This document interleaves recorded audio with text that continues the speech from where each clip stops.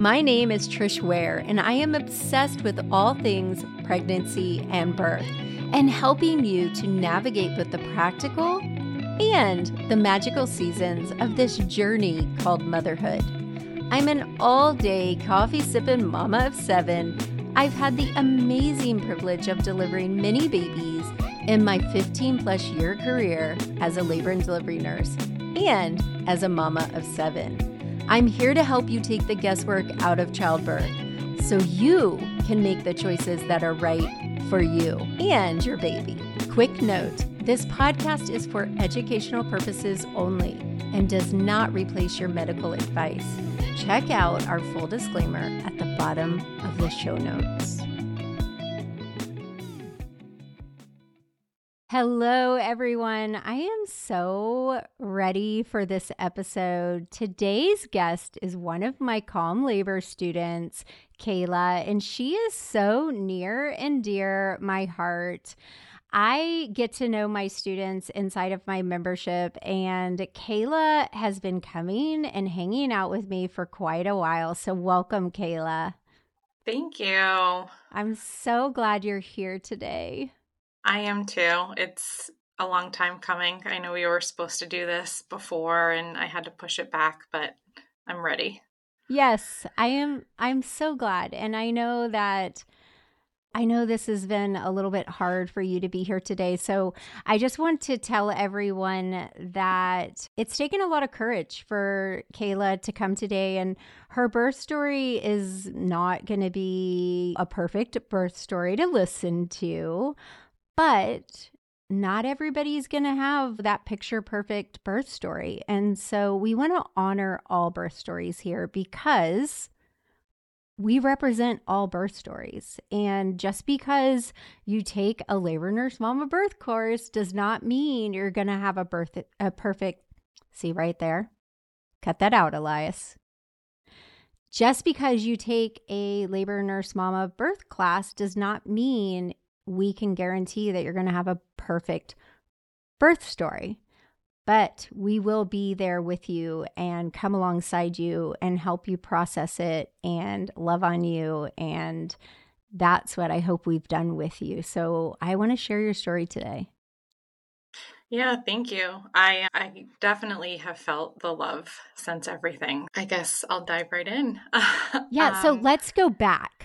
Yeah. Let's talk about you and Steve. Let's Sure. talk about your journey to getting pregnant and finding us and all the things. Yeah. So I actually didn't know if I could get pregnant. I have endometriosis, and in 2019, I had a laparoscopy to get that official diagnosis, and I had no reason at the time to believe that it had impacted my fertility, but I know that it can for many people. I met Steve in the summer of 2020 and we just clicked. It was perfect. We were definitely meant to find one another. We're actually from the same town, and we have no idea how it's possible that we had never run into each other before. I still don't really understand how that happened, but in the beginning of 2021, March of 2021, I had been seeing a specialist in Boston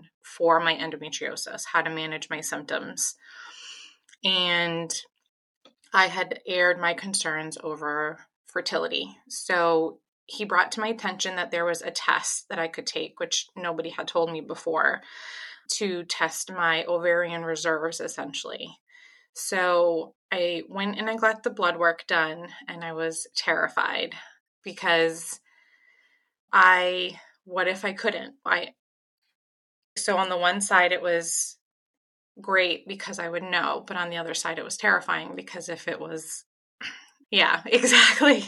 So I did a telehealth appointment to get the results, and Steve was with me, and we sat through the appointment, and my doctor told me that it looked really good for my age. In a year, if I wanted to retest again, I could, but everything looked great. Obviously, I cried tears of joy because I knew that we would be able to. Fast forward through 2021, around November, I decided to have my IUD removed so that we could start trying. I ended up having to take, I can't remember the medicine, but to kickstart my cycle because I wasn't ovulating. My cycle didn't return on its own. I got my first period in December and I started tracking my ovulation and whatnot. And in January, I knew my period was due, and I was mentally prepared that it was going to take a few tries, that the percentage of couples who try to get pregnant, the percentage out the gate that it's successful on the first try is really low. So I was prepared to have some disappointment and have to go through it a few times. We were home on a Sunday. It was raining. And I said, you know what? I have the pregnancy test in the bathroom. I'll just take it. I didn't tell Sid. I had even wanted to record my reaction, but on a whim. And I took the test and it was positive. And I shaking so bad. I came running out of the bathroom and I started crying. And I'm like, it's positive. It's positive. And at first he didn't realize what I was saying. And then he saw the test in my hand and he looked at me and he's, oh my God, it's positive. So we were overjoyed. I was shocked that it happened so quickly for us. I was not expecting that. I loved being pregnant. My pregnancy was amazing. I have no complaints over my pregnancy. First trimester is not anything beautiful or wonderful, but I got through that and I did. I love being pregnant. I know that's not a very popular opinion. All my friends, they hated it. Yeah, I did. I really did. Yeah. Yeah. I felt beautiful. I felt like how I was supposed to, I guess, because the endometriosis, there were times that it made me feel like my body was broken because it was doing something that it shouldn't be doing. And that was painful at times. And to be able to be pregnant and it go so well, I felt that I was fulfilling a purpose. And if Steve made me feel beautiful and he loved pregnant me. And so it was great. Around my third trimester is when things started to get a little bit, I don't want to say complicated. At the time, it wasn't complicated, but there were concerns that started to arise. I had some pretty severe swelling it started in around my 32, 33 week mark, but as the weeks went on, it got pretty bad. I want to say around my 35th or 36th week appointment, I had started going for weekly NSTs because they had noticed that my blood pressure had started going up. And that's where everything, I think, from that point forward, stuff started changing very quickly without having any kind of control over it. My 39-week appointment, it was a Monday. I'll never forget the day of the week. It was a Monday. And I went in, I had an NST that Friday before, and I went in to see my doctor, and baby's heart rate was doing great, but the swelling was, I can't remember what he said. I think there's a number rating. Yeah, I remember you were having tingling and numbness and yeah. I remember that. And my ankles were gone. My feet I could only fit in I had to go up 2 full shoe sizes in flip-flops just to be able to leave the house. I had to keep my feet up all the time. So at this appointment, he mentioned the possibility of having to look at being induced. And I love my OB. Our story aside, my OB was amazing throughout my entire pregnancy and has been an amazing support person after. And he said, I don't want to induce you either. If you can go into labor naturally, I would prefer that.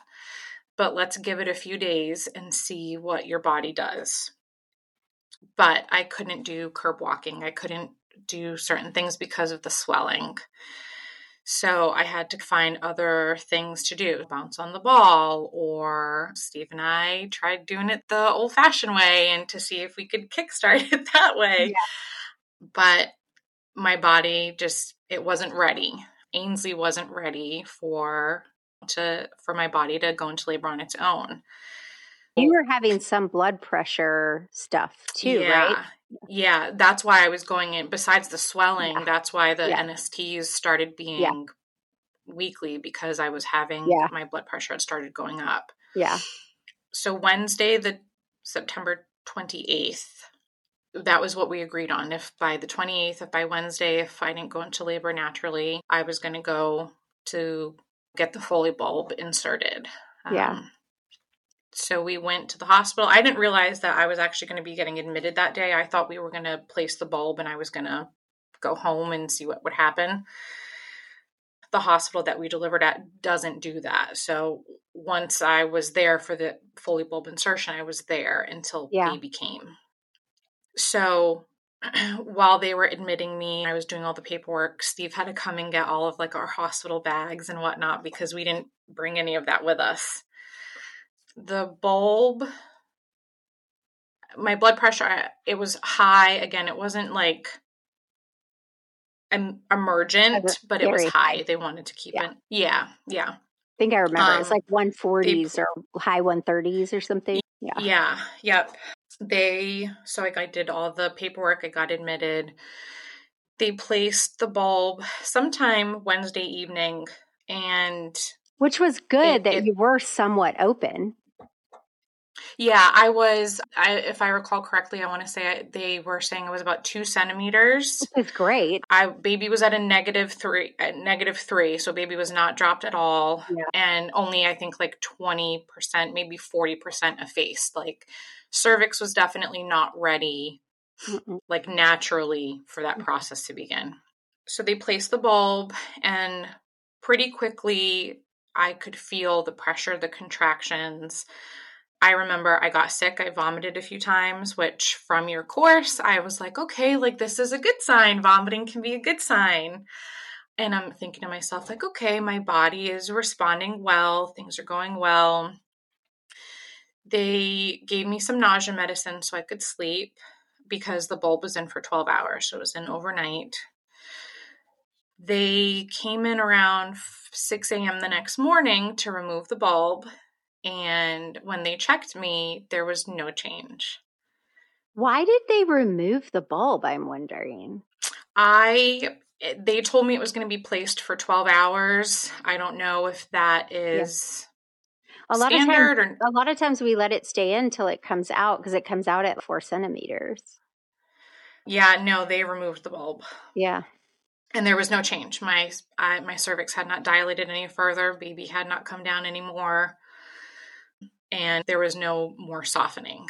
And that was disheartening because, one, it was uncomfortable as heck to have that bulb in, and then feeling like I was having good contractions and that they were coming consistently, but to have no change, that was disheartening. Disappointed. Yeah. Yeah. Because your body wasn't ready. And obviously in the moment, but definitely as a hindsight thing, I think that was one of the more frustrating things because I think I didn't need the induction. But so they took the bulb out in the morning and then things were at a standstill. I was waiting for my OB to come in. The on-call did a cervical check, and that's how I knew that there was no change. But there was no decision on getting medicine started or when to get medicine started. So in between kind of waiting to find out what to do, I was walking around. I sat on the ball. Eventually the decision was made, okay, let's get you hooked up to Pitocin.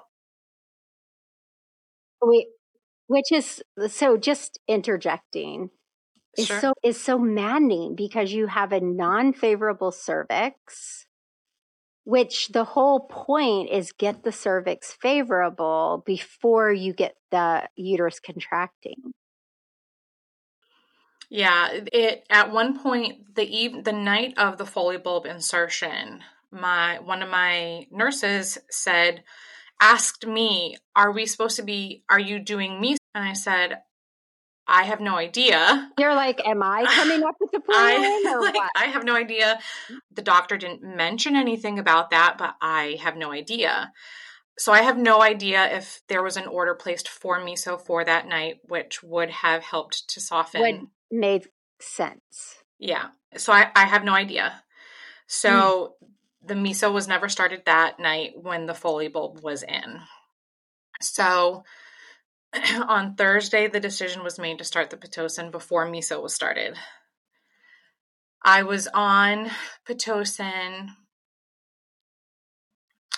overnight. I don't remember exactly how long, but the order was in. It was supposed to be Pitocin for X amount of hours and then start the miso immediately after that Pitocin drip finished.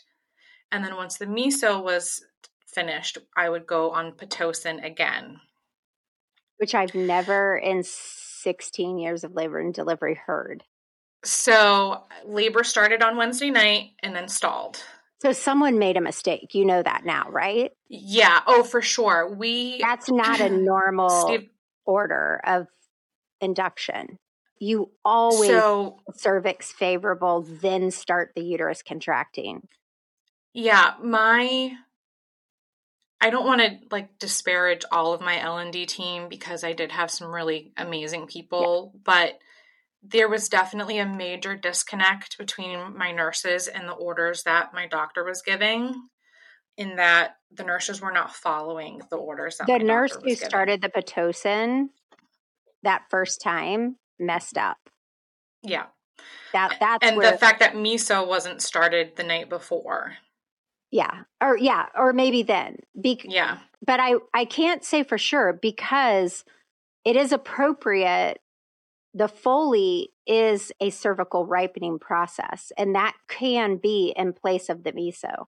Either one of those is the same type of that's a mechanical cervical ripening in place of miso. It can be either or. So that is appropriate. So he could have written it, he could have written either one of those. But you would never go cervical ripening, uterine contraction, cervical ripening, uterine contraction. You don't do that. You do cervical ripening prior to uterine contractions. It's put the key in the door, unlock the door, pull the door open, shut the door, key, open the door, shut the door, key. You know what I'm saying? Like Yeah. you Yeah. can't open the door until you unlock the door. It makes no Um, sense. so in the morning when that Pitocin drip stopped, no additional medication was administered to me the way it was apparently in the orders. So they were supposed to, as soon as that Pitocin drip stopped, start the next medication 7 a.m. So that way, come early afternoon, we could start whatever the next process was going to be. So again, the Pitocin had, I couldn't feel them. They could see them on the monitor. I guess I was having some contractions. So again, labor was progressing and then stalled. So that was the second time now that my body is starting the process and then stalled. But had you made any cervical change at all at this point? No, still no. Okay. So on Thursday afternoon, at this point, I'm exhausted. I'm starting to get a little bit discouraged. The emotional side of everything is really starting to take a toll. We're here for a few days now. It's exhausting. I was It was exhausting, and I'm hearing other moms in other rooms and hearing them pushing and the doctors encouraging them and all that, and these moms are coming in delivering their babies and then going, and we're still sitting in this standstill. Yeah. So we ended up asking my doctor if we could go home at one point because nothing is happening. My body obviously isn't ready yet, and this is just exhausting. This is emotionally exhausting. Plus, you feel like crap because you're swollen. You've got the blood Yeah. pressure stuff going on. Yeah. My doctor was he was actually willing to let us go home. He understood where we were coming from. Nothing had changed. Baby's heart rate was doing great, so there was no concerns there. There were some concerns, obviously, with my blood pressure, but nothing, again, emergent. Yeah. So I had a really tough decision to make. Did I want to go home and come back in a few days and see if my body was ready or stay the course. And I made the decision to stay the course. To me, I was already there. If I got to leave and go home, I don't know if I didn't feel like I would have the emotional strength to have to go back to start the process all over again. I reluctantly said, we'll just stay. And So how do they you ended feel up about kind of, that now? Because I know that somewhat. I've walked through, now I definitely wish I had left for and sure. I wish I'd come we'll home. come back to that again. Yeah, I 'Cause- definitely wish I had made the decision yeah. differently. So the decision was made for me to stay. My doctor said, okay, we're going to pause on any medical intervention. So we're going to pause on Let you miso. We're going rest, to pause on Pitocin so I could try to get some rest. I could eat because obviously on Pitocin, they're telling me I can't eat. which is entirely appropriate. Give your body a rest. Yeah. So I got to get a little bit of a rest, and then we started everything all over again on Friday. I was given things in an order that made more sense. I was given miso and then Pitocin. And overnight, Friday overnight is when things really started kickstarting. At this point, That makes more sense to me. That in that order makes a little more sense. I still wonder if someone made a little bit of a mess up on the orders, because it just doesn't make no sense to start Pitocin when your cervix isn't favorable. it was definitely, I know for sure it was the Pitocin that we started first, because I remember, Yeah. because it was in my birth plan to have it as low as possible. Yeah. No, And then there's no doubt that you're right. I'm just wondering what yeah. happened there. So overnight, things started to progress the way my doctor wanted them to be progressing better.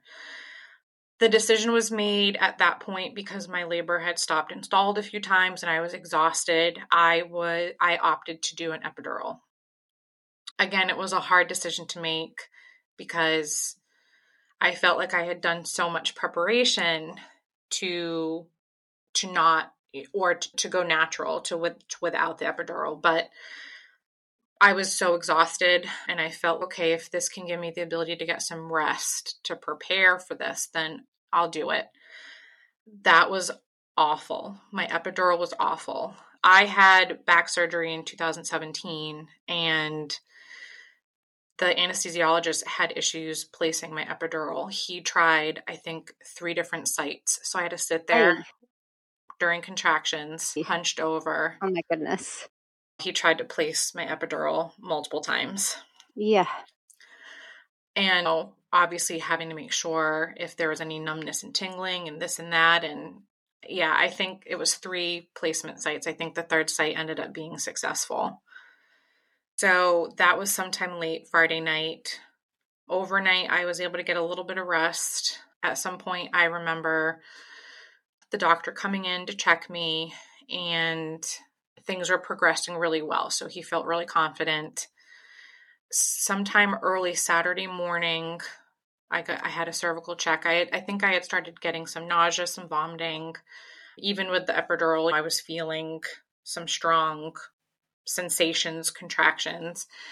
So they called him to do a check, and I was fully dilated and fully effaced. I don't remember what station baby was at, but I know that she wasn't like super low. I don't think she was at a negative station any longer, but I don't remember where exactly she was. All right, time to start pushing. Great. This is what we've been in the hospital a few days for. I was adamant that I wanted to do the majority of my pushing on hands and knees if I could, or side laying, or whatever the case may be. I just knew I 100% didn't want to be on my back. So in my room was Steve and 2 other labor and delivery nurses. Now, obviously, with an epidural, I can't 100% feel the sensation of the contraction when one is coming and when it's not. I was relying on my nurses to be monitoring it on the monitor and say, okay, let's get ready for the next one. Except that my nurses were having side conversations and getting distracted. So I'm facing my bed. I'm not facing the monitor. I'm feeling like I'm having contractions and that I need to push. So I'm saying, okay, I feel like I need to push. Whether or not I'm having a contraction or not, I'm not sure. Are they responding to you? Yeah, Steve, because I'm like, I feel like I need to push. So then Steve is having to get their attention and be like, okay, she feels like she needs to push. I'm getting anxious right now. Yeah. I don't think I knew that part. Yeah. Yeah. They were having side conversations. What about, obviously, I don't recall, Shame on you too. but they were not focused and saying, okay, Kayla, here's another contraction. Get ready to push. Get ready to bear down. Because of the swelling that I had that went all the way up my legs, my knees, my thighs, being on my knees, hands It and probably made knees it worse. it made it work. Yeah, I ended up getting pins and needles much faster, I think, than other mamas may have if they didn't have the severe swelling. Yeah. So I ended up having to Plus you change. had all that fluid for so many days. Yeah, Wait. plus everything they were giving me, the Mhm. IV, all the medication. Yeah. In bed. So we changed the position to, I think next I tried side lying. And again, like I'm feeling like I have a contraction coming. I don't know for sure if I am. Steve's holding my leg. The other nurse on the other side should be holding my leg to help me. And he's again having to corral them and get them to refocus. I didn't love side lying at that time, so I wanted to sit up more. So we did the throne position. So they put the bar for me to hold on to, and I scooted to the end of the bed. And that position, I felt like I was able to push like the best because I had that ability to hold that bar. I have no idea how long I was pushing for. I don't know what time my labor officially started. But after a contraction and after pushing, I remember saying, I can't do this. And Steve's, you can do this. You can do this. I said, no, I can't do this. I don't feel right. Something doesn't feel right. I need to lay down. And that's the last thing I remember. I wasn't responsive to my nursing team. I closed my eyes and they called my doctor in and he was trying to talk to me. The pressure point, like at your cuticle, he was pushing down to try to get some type of a response. Steve says I responded to him. I guess he had been talking to me and I had vaguely responded, but I passed out during active labor. So at that point, obviously the decision was made to have an emergency C-section because I wasn't in a position to push and the baby wasn't low enough for an assisted delivery. I was not conscious for my daughter's birth. We didn't know what the gender was, so I didn't know that I was having a girl. I was not conscious for my daughter's birth. I was out. They had given me medication through the spinal tap. I do remember before they pushed that last push of medication, I remember contractions and like crying out or moaning out. I remember the feeling of them cutting me. And then that's it. And then I don't remember anything. So I have no photos of me, Steve, and Ainsley in the operating room. I didn't get any skin to skin with her in the operating room. My doctor says I woke up as they were wheeling me out and I asked what I had. Again, I have no recollection of that. Steve was able to do skin to skin with her, which I'm grateful that he was able to do that. I woke a few hours later. Ainsley was born at 8:45. I woke up sometime after 10:30, 11 a.m. So she had been born for a little while before I got to see her. I don't have any recollection of those first few hours. There's photos of me and her as I'm still coming out of that medication haze. I was in the post-op room for a bit. I did my first attempt at breastfeeding in that post-op room. The hospital that we delivered at has, in the labor and delivery ward, a button you get to press to announce the arrival of a baby and that you're moving to postpartum. So once I was in the clear to go to the postpartum, I got to finally push that button, which was great. And our first night in postpartum was tough. I tried breastfeeding. I was still really weak, tired. And I think I was in a haze because I don't really remember a whole lot. But just being tired is a big thing I remember. The next day, they're checking in on us the whole time and checking the incision. And I think my first sense of what really had happened was, I think, like that first incision check, and oh, it looks really great. He did it looks so good. And I remember thinking to myself, like, I don't care how good it looks, like this wasn't how things were supposed to go. That night, I was exhausted. Ainsley had started cluster feeding essentially, and my milk hadn't come in yet.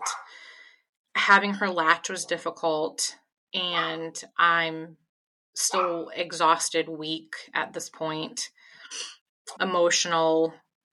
And that night, that second day of her being born, I made the decision that I needed to give up my breastfeeding journey. I cried making that decision. I paged the nurse in. I'll never forget her name. She was amazing. I paged her in and I said, we're going to start formula feeding Ainsley. And as I'm telling her this, I'm crying. And I can see that this is a really hard decision for you. Can you tell me what's going on? Tell me what you're thinking. And I just broke down because she was the first person that had asked me how I was doing, seeing visibly how I was. And it was the first time someone acknowledged that I had been through something traumatic, because she understood. She's telling me, it doesn't matter how you feed your baby. When you walk down the street, do you see someone and say, oh, they're breastfed, oh, they're formula fed? You've been through something really big. What you just went through was traumatic. Everybody in labor and delivery and postpartum knew about us, knew what we went through, knew what happened. And it was the first time someone said it out loud. And that was big, that someone saw that and recognized that. I remember feeling very disconnected from Ainsley. I remember feeling not resentment, but just like I didn't, like, looking at her, and it almost, because I wasn't there for how she was born, it almost didn't feel like I knew my baby. Around day 3 of being in the postpartum ward, my energy levels had still really been really low. And they did some blood work and saw that my hemoglobin was really low, like 7s. And from what I understand, like a healthy person is 10. And when you're pregnant, they want you to be at like an 11 or 12. So they did blood work and they saw that my hemoglobin was really low. And the decision was made to do iron infusions. My blood pressure at the time was still, again, something they were monitoring. I still had a lot of the swelling. I didn't go down, after the surgery. And I think I had 2 iron infusions, and That's okay. they did more blood work and it just wasn't really impacting the way You that said they wanted wanted it to do to. iron infusion. So then a discussion was had about a blood transfusion. So start that part again. And at first, I wasn't really excited about it. It was scary, the thought of needing to do that. I talked about it with Steve. I even called my mom to get her input, and she said, I think it's probably just your best bet. I think you just need to do it. So I agreed to do it. If this is what I'm going to need to get my energy levels back up and my hemoglobin to a healthy stage, a healthy level, then I will do that. The one stipulation I had was I didn't want to see it. I didn't want to see the blood bag hanging. I was already having some emotional ups and downs from everything. And the decision for the blood transfusion was hard. They had, I think at some point, had to give me some anxiety medication. So I just didn't want to see it. If I didn't see it, I felt like out of sight, out of mind. That was a little bit of a disaster. There was there were 4 nurses in my room, some students in my room trying to figure out how to set up this blood transfusion and how to hide it, and which in and of itself was a little anxiety inducing. Steve ended up calling my OB's office, and he got him on the phone. They were like, he's out, or he was like, no, I need to talk to him right now. So he got my doctor on the phone and explained to him what's going on. He's like, you have a patient who has been through something really intense, and she's on anxiety medication. And I'm not a person with anxiety, and even watching that was a lot for me. You need to get everybody out of her room right now. This is not helping. I don't want any more student nurses treating her. And my doctor completely understood, and he was all for it, and having him come back. Got everybody out of my room after the transfusion was set up. So sat there, had my transfusion. Then they do my blood pressure check. And I was like in 180s over. I'll never forget the look on the nurse's face. She's, I'm going to be right back. I was like, oh gosh, okay, that can't be good. That's not a great response. They gave me a medication. I don't remember what it was, but I think the goal was to see if it was going to have an immediate effect of taking my blood pressure down. It didn't. They checked it again. I was still really high. And my doctor comes in to tell me I have to go back to the labor and delivery side for postpartum preeclampsia, that they need to put me on a mag drip right away. And I was going to be on seizure protocol because when your blood pressure is that high, there's that concern. And I remember I just immediately started crying. And I even said to him, I'm like, it's just one thing after another. So I get wheeled over to L&D, and all the nurses are like, you're back? Yeah, I guess I am. They put me on the magnesium drip for, yeah. I knew that was coming. I know. I didn't think I was going to have to be back here. I got to push the button. They put me on the magnesium drip for 24 hours, and yep, exactly. And then I was still retaining a lot of fluid between what I had from during the pregnancy, plus what they've pushed into my system now at this point. We've been in the hospital for, I don't know, 5 days at this point. You're like, 6 days. Pushed the button, damn it. So then they gave me something else to help my kidneys work out all that fluid. And so now I'm up and down to pee every 5 minutes, as if getting in and out of a hospital bed with a abdominal incision isn't hard enough. But now I'm hooked up to all these things. I got the cuff on my arm that every 10 minutes is checking my blood pressure and the heart and the oxygen monitor. But the medicine did its job. I was going to the bathroom to help try to get some of that fluid out. I had even made a comment. I had even joked at one point. I'm like, if we could just do that again, because obviously they had to place one. Yeah, because they obviously had to place one with the epidural. I'm like, because at least I wouldn't have to worry about getting in and out of bed. Obviously, I'm having headaches at this point still because of my blood pressure. And I think we were back in labor and delivery for 3 days total. They had started me on blood pressure medication for a few days. And I'm surprised they didn't have a catheter in you. It was a holding period. We were just waiting to see if my blood pressure would come down with this medication. I'm really surprised they didn't. Obviously it did. And yeah, I was in the hospital total 9 days. Induction surgery, postpartum, yeah. For the first 5 days of my daughter's life, she was in the hospital. And it was nice in a sense to have the help of the nurses that we did to be able to at night for them to, because it got to be to a point where she was the only baby. We were the only people there. She was the only baby.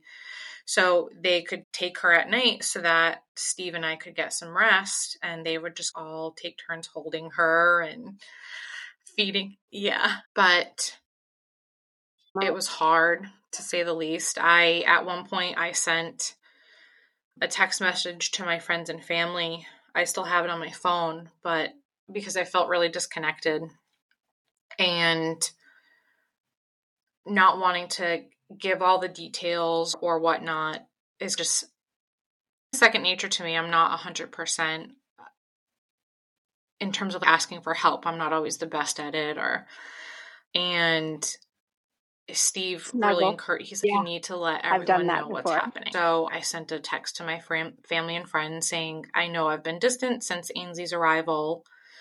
This is what's going on. I'm not okay. Things are not okay. I explained to them I had to make the decision to give up breastfeeding and to clue them in it as to how I was at that moment, at that time. And even, like I said, feeling disconnected to Ainsley. I remember saying to her at one point that I'm sorry mommy hasn't told you she loves you yet. But I eventually got there, to say the least. I love her with every single fiber of my being. But what we went through has impacted so much. It impacted those first few days of me with her, how I felt with her, how disconnected I felt from her, having to not being able to breastfeed because I was physically incapable of it, being triggered, going to the doctors, stuff like that. Everything that we went through has had such a huge ripple effect across my life. I'm so glad you came today, and I want to talk a bit about just your journey since, because when I think about our postpartum healing group in the membership, and particularly you, and I can still remember the first hangout, and I remember you sitting at your kitchen bar, and I can remember, I am definitely an empath, number one. And I can remember feeling your pain that hangout. So I would love it if you would just share just your journey, like with the hangouts, and how that has been for you, because I know what it's been for me, like just to walk that journey. I feel like I share on here all the time on the podcast, on Instagram, like what our hangouts for the pregnancy and for the birth courses inside the membership are, and how incredible they are, and just how I know there's no other childbirth educators that do coaching calls with their students every week. There aren't. No one else does it. Doulas charge through the roof for virtual coaching calls. So I know I'm an enigma. And I say this all the time to you guys, that the postpartum hangout, I really just did it so I could continue to hang out with you guys. But what has happened has blown us all away. And it really started with that first hangout. And part of that was your story, was Cassie's story, was Liz's story, I remember Liz sharing how her feelings of those intrusive thoughts. So I would love for you to kind of share just what that has meant to you, because it's meant so much to me. Yeah, the sense of community, I would say, is like the biggest thing that comes to mind, and being able to connect with these other women, because I have friends that have children, but they're much further postpartum than I am.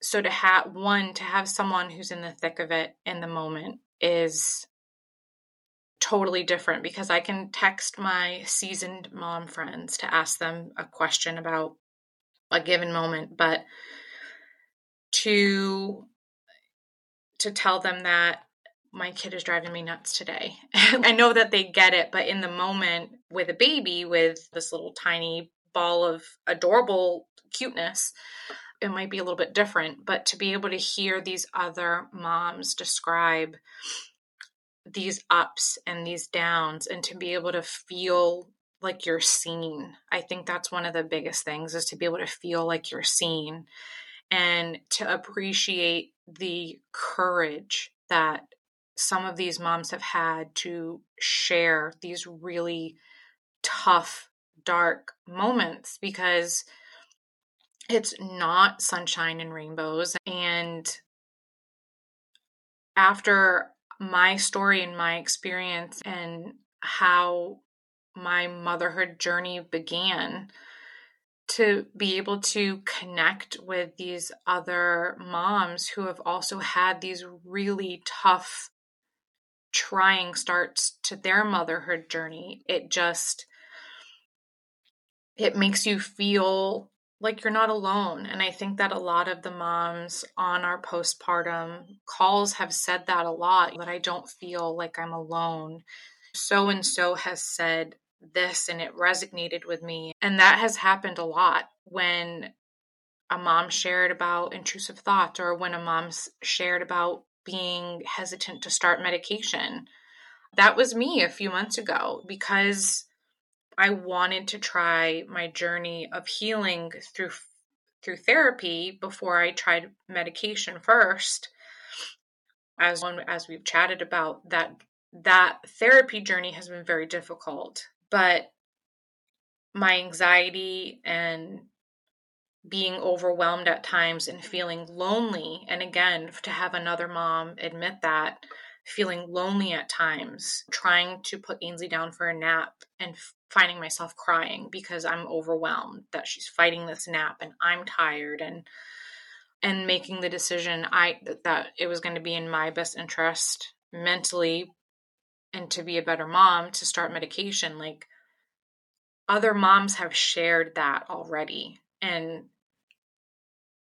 it made me feel not that I needed the justification that it was okay to start medication, but to know that someone else has also felt similarly. Am I making the right decision? Is this the right decision for me? Or is anyone going to think lesser of me that I need to do this medication? Or other moms have said that, and I think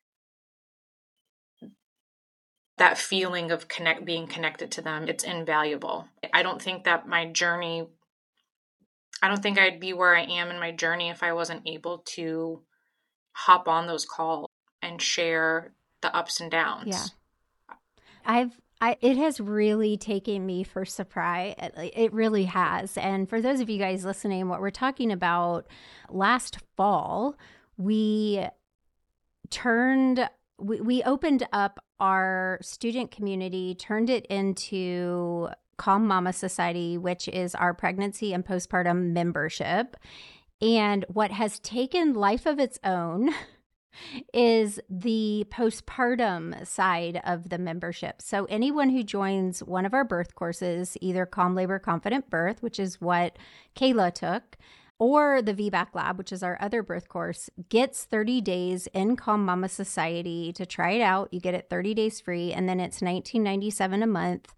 And that includes virtual labor nurse support and our doula support.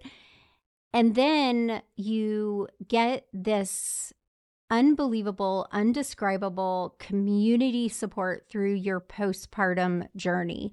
And while you're pregnant, we meet every Wednesday and we have a coaching call via Zoom. I go live inside the community. I try to go quite a bit. I get on there in the morning. These girls are my friends too. Like, we hang out. They know I'm very vulnerable. I share my life. Like, I'm real with them. They're real with me. I know what's going on in their lives. They know what's going on in mine. My doulas hang out with them. We've got a pelvic floor specialist. We've got a baby care specialist, on and on.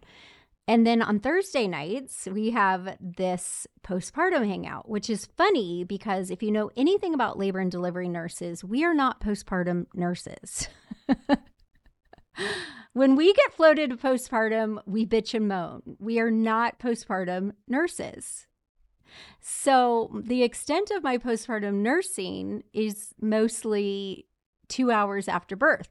And then I say bye, unless you are high risk and you come back to me like Kayla. And then I put on my high risk nursing. I like it. It's thrilling. I take care of you again, and then I ship you back. But what's been really incredible is that I've told, Kayla knows this because I've told them, because it's mind boggling. I've been able to heal some wounds inside of myself that are old, because some of my kids are adults, but it's things that I didn't even know that I went through in my own postpartum journey, because the moms in my own life, we never talked about it. These are things that my friends never verbalized. We didn't verbalize it because some of it is embarrassing. And so there's something about us being on something, there's a safety to this Zoom call that we do, that we're able to just be free to talk and share. I don't know. It's just been really cool. And like, you and Cassie have become friends outside of labor nurse mom. Yeah, we text all the time, every day, all day. I mentioned to her about, obviously it's not until October, but flying out for Ainsley's first birthday. Like, we talk all the time, and we've connected. We initially connected and bonded over the fact that not even our stories, but over the fact that our babies were not sleeping at the time, sharing that struggle and trying to find humor in it. And then just from there, we've just connected and bonded over just different aspects, our journey, the stuff our kids are doing, where they're at. And then another mom I've been texting with is Sarah, because there were a few calls where Sarah voiced some struggles that she was having. And I saw that in me as well. And I remember reaching out to her and just telling her, like, hey, like, I get it. I see you. I'm in the thick of that right now as well. Mm-hmm. And then we've started texting as well. And that's been great. I love that so much. I love it so much. And some of my other students, a couple of my other students flew out and met each other in California. And I'm like, that wouldn't have happened if we didn't start the membership and have these weekly hangouts. Like that. Oh, yeah, without a doubt. That makes it so worth it, because Taylor and I pour ourselves into you guys, like beyond. Yeah. And that just makes it so worth it to me. Like, I love that so much. I love you guys so much. So that makes me so happy. And we love you guys. And we just want, like, all these workshops we do and the hangouts we do, it's because we want to invest, and I want to change this culture. Like, it needs to change. Like, for Ansley, for my daughters, we want it to be different. Yeah, I think taking the stigma away from talking about postpartum, I think we need to stop glamorizing, I don't know if that's a word, but making it seem like it's all sunshine and rainbows. It's not. I think that there needs to be a lot more discussion around birth trauma as well. I never in a million years would have envisioned that I would have experienced birth trauma, because I never knew really that was a thing that could happen. Obviously, I know that there are scary things that can happen, but this term birth trauma never really was something I was aware of. And I think that we need to start talking about it more. And the one thing I have come to realize is that birth trauma is not the exception, it's the norm. And that, which, you know, which is quote hard. unquote picture perfect births. It's hard. Yeah. And in my shoes, it's hard, which we do have a chapter at the very end of Calm Labor that is a birth debris, birth trauma chapter. But it's a fine line, because you don't want to scare, but you want to be real. You know what I mean? So it's hard. And I've talked to you guys before, like, how do I promote Calm Mama Society and say, you need this. You really need this. Listen to me. You need this. Come in here. It's $19 a month, but I promise you need it, because you don't know what's coming, without scaring the shit out of these new moms. I don't know how to say, cushion yourself. Get ready. You need us. Come in here before you need us, because you need us. It's so hard. I don't know. Yeah. So. I can definitely understand how you want to find a way to give that message, but and I think that, and not scare them. And I think that's why, for me, like, talking about my birth story so openly, I think I've been very hyper aware of who I talk to it about. Because, again, I think that lack of knowledge and that lack of awareness around birth trauma being a very prevalent thing, I need to know, who I'm speaking to and if they're going to understand it. I can connect with Cassie over my birth trauma, because Cassie suffered her own. Mm-hmm. But versus trying to explain to my mother-in-law that my birth was traumatic, like, she's not going to really understand why or in what sense or what. But I think, to your point, any moms who are pregnant or even are postpartum, they need this community for sure, because they don't know what they don't know. Yeah.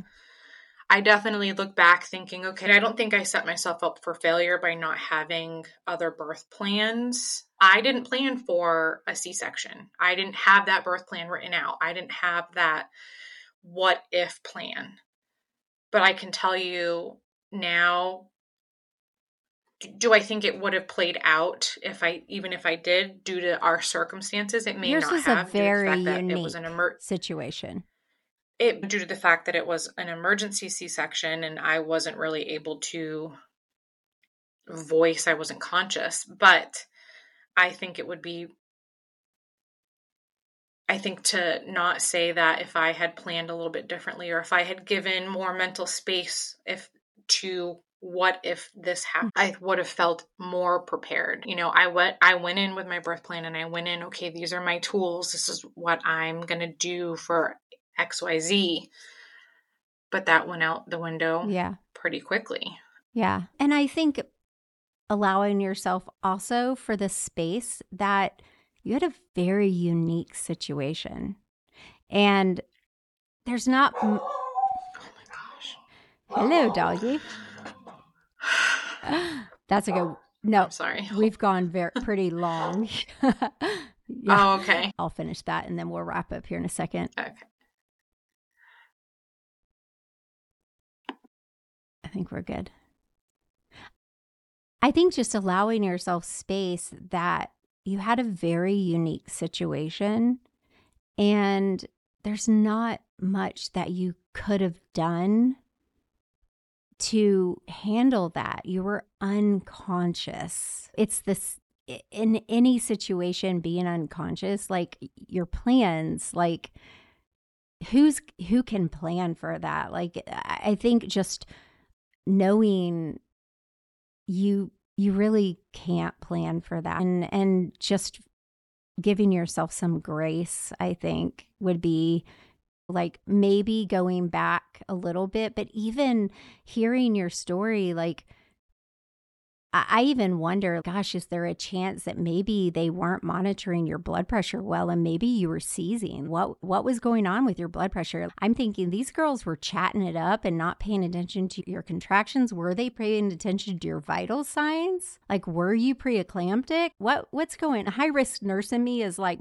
I'm perking up a little on this story because everything about your signs are very high risk. So I think giving yourself a little bit of grace, this is a pretty unique situation. But the VBAC lab side of me is, anyway, I am so glad you came on today. I love you so much. Yeah, no, I know. I love you too. I'm so happy that I got to do this. I wasn't sure if I was going to be able to do it, but I'm glad that I did. Yes, and I've got like a tear. I'm like, the whole time I'm like, are my eyelashes gonna come off? Thank you so much for coming today, Kayla. Thank you. All right, I'm gonna stop it. I'm so glad you came. Oh, Mama, I hope you enjoyed today's episode where I chatted with Kayla, one of my Calm Labor students, all about her birth journey. Birth trauma is real. We can't sugarcoat that. But having a community, having people to chat with, having therapy, and sometimes having medication is the answer. Make sure you talk, get help. We're here for you. We love you guys. As always, hit subscribe. As always, hit subscribe, leave a review. We'll see you next Friday. Bye for now.